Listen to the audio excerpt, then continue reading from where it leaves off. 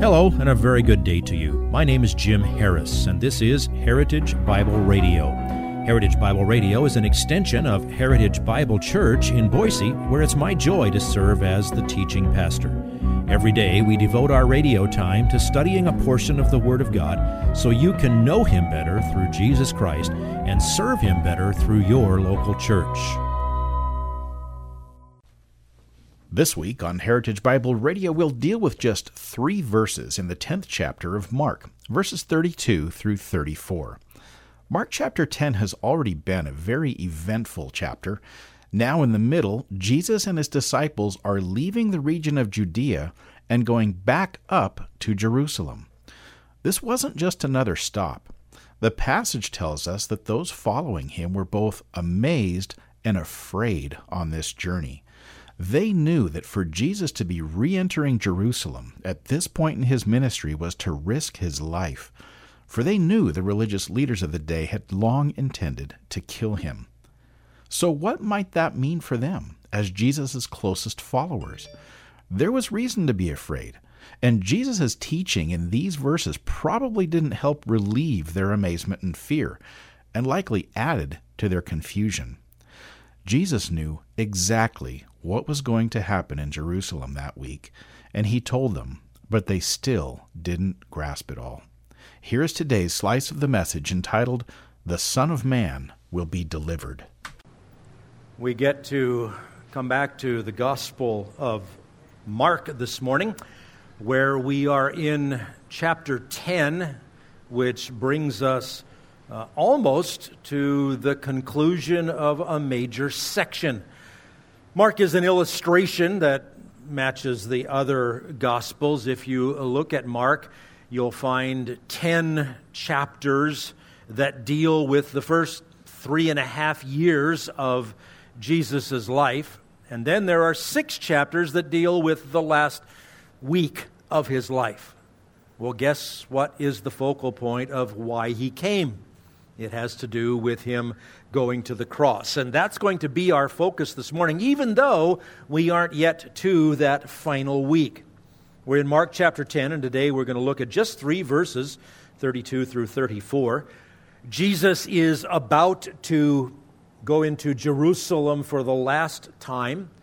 His appointment with the cross during the time of Passover is not far away. People are already beginning to head toward Jerusalem, as a matter of fact. Jesus has finished his massive ministry that occupied the largest amount of his time on earth during that time. It was in the northern portion of Israel known as Galilee. Most of the miracles that you know of about Jesus, most of his teaching you know of, other than in those last few days of his life, occurred during that great Galilean ministry. But about a year before the cross, when the opposition had solidified against Jesus, and even though he had great popularity among the people, was being rejected more and more by the leaders who came out and said he is satanic. About a year before the cross, therefore, he began to pull away from the crowds, to focus his attention on training and preparing the disciples, the apostles, and those who worked with them, because he was going to be away, and they needed to be ready for the ministry they would have at that time. So to that end, he gradually took them farther and farther away, and eventually got to a place called Caesarea Philippi, the farthest north point within Israel's boundaries. There, Peter and the rest of them proclaimed their solid understanding and commitment to the fact that Jesus is the Christ, the Son of the living God. That was closely followed by the Transfiguration, where Jesus took Peter, James, and John up onto the mountain. And remember, he was transfigured into his a preview of his glorious form, and we had Moses and Elijah there with them. That was followed closely by a little time back in Galilee when Jesus brought them through there again, and this time his teaching seemed to emphasize childlike faith and what genuine faith looks like. From there, Jesus had taken them around on a little circular sort of a tour, and then he began a purposeful journey to the east, into the region known as Perea, on the east side of the Jordan River, down in the desert. It is also often referred to as Decapolis. If you look at a Bible map, you'll find Perea and Decapolis, sometimes distinguished, sometimes not distinguished. Decapolis because there were 10 cities there that were known by that name. And as we rejoin Mark's account today, Jesus is beginning the trek, or has begun the trek, leading his disciples and the group of faithful believers who went with them on the road up toward Jerusalem via Jericho. Now, you always say up to Jerusalem because Jerusalem is the highest point around for a long way. And if you're down at the Dead Sea, and they were just at one end of the Dead Sea, you're about 1,600 feet or 1,400 feet below sea level. And when you get up to Jerusalem, you're 4,000 feet higher. So it's an uphill trek. It's very similar to if we organized a hike today and we left from here and walked to the lodge at Bogus Basin. That's about the same amount of climb and very close to the same amount of distance. So now you don't even need to go to Israel. We can just set up all the topography around here and take you on the same walks. Now, Matthew, Mark, and Luke all record this passage that is for us this morning. None of them pin down the exact place or the exact time. They just say that the group was about to go up to Jerusalem or on the road going up to Jerusalem. We're going to have another event that we'll see soon that happens in Jericho, so we know that came after this, and that so they hadn't yet crossed the Jordan River, but they were heading that way. Now, on this day, Jesus gives his third and final prediction of the events surrounding his death and resurrection. The disciples were not yet able to comprehend it, but it was still very important for Jesus to say it. If nothing else, for them to be able to review it later, but also it's recorded in Scripture for us to know, and we'll see what that means for us today. The text is short. It's straightforward.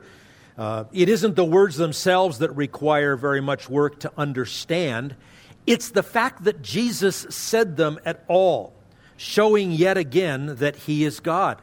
He knew with great precision what was going to happen. And the way it's recorded in Matthew, Mark, and Luke at this point makes a powerful statement to everyone who ever reads the record of Jesus' life. And you'll see why it's important for us. When you see what he did voluntarily to secure your salvation, this is going to reinforce your faith. If you haven't yet cried out to Jesus for salvation, I don't know of anything more likely to bring you to the point of surrendering to him than what you'll see today that he was about to take on. The people traveling with Jesus were amazed at what they saw and heard, and his willingness to go to Jerusalem where his life was in danger. Now, I only have 3 verses for you, but I got a whopper of an outline, 7-point outline from 3 verses. Well, that's because we have just a description of the situation. They were amazed and fearful. And then 6 things that Jesus said were going to happen. We're going up to Jerusalem. The Son of Man will be delivered. They will condemn him. They will hand him over. They will kill him. And he will rise again. Not complicated, but powerful. So, they were amazed and fearful. We see that in chapter 10, verse 32, the beginning. They were on the road going up to Jerusalem, and Jesus was walking on ahead of them. And they were amazed, and those who followed were fearful. Now, just try to grasp what was going on in the minds of those faithful believers who were walking with Jesus. Specifically, think back to John 11. I chose that for our Easter passage for two reasons. One is it fit right into that period of time when Jesus was in Perea. It's not in Mark, but he left there and made a quick trip up right next door to Jerusalem and back, and he raised Lazarus from the dead. So it fit in the chronology of Jesus' life. But the other reason is that passage tells us a lot about the stage that was set for what we're going to see today and in the coming weeks. Jesus had gone quickly up there after Lazarus had died.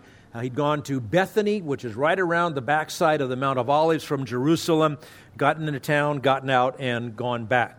Now, after that visit there and raising Lazarus, the Sanhedrin, the governing entity of the Jews, the leaders of the Sadducees, the leader of the Pharisees, the scribes, the chief priests, they were the ones that made as many decisions as Rome would allow them to make to keep their own autonomy and their own religion. That Sanhedrin took the worst possible turn after Lazarus was raised. Now, they'd been planning to murder Jesus for about a year. It's hard to get much worse than that, but they solidified it then. You can't whitewash it. They sank to the depths of sinful rebellion against God, the one whom they should have been extolling, the one they claim to represent. The people who most should have been embracing the Messiah went the other way. We saw it in John 11:53 and 54. It says, "So from that day on, the day that he raised Lazarus, they planned together to kill him." Now, they've been working on it, but now it's solidified. Therefore, Jesus no longer continued to walk publicly among the Jews, but went away from there to the country near the wilderness into a city called Ephraim. If you would like this message on compact disc, let me know and we'll send it to you. You'll receive the entire message, not just the portion on today's program. You can order by phone at 353-4036 or by writing to us at 7071 West Emerald, Boise, Idaho, 83704, or on the internet at hbc-boise.org. Heritage Bible Radio needs your prayers and your financial support. Once again, you can reach us online at hbc-boise.org or by telephone at 353-4036 or by writing to us at 7071 West Emerald, Boise, Idaho, 83704. And if you need a church home here in the Treasure Valley, I hope you'll visit us any Sunday at 7071 West Emerald. For Heritage Bible Radio, I'm Jim Harris. See you next time. Bye-bye.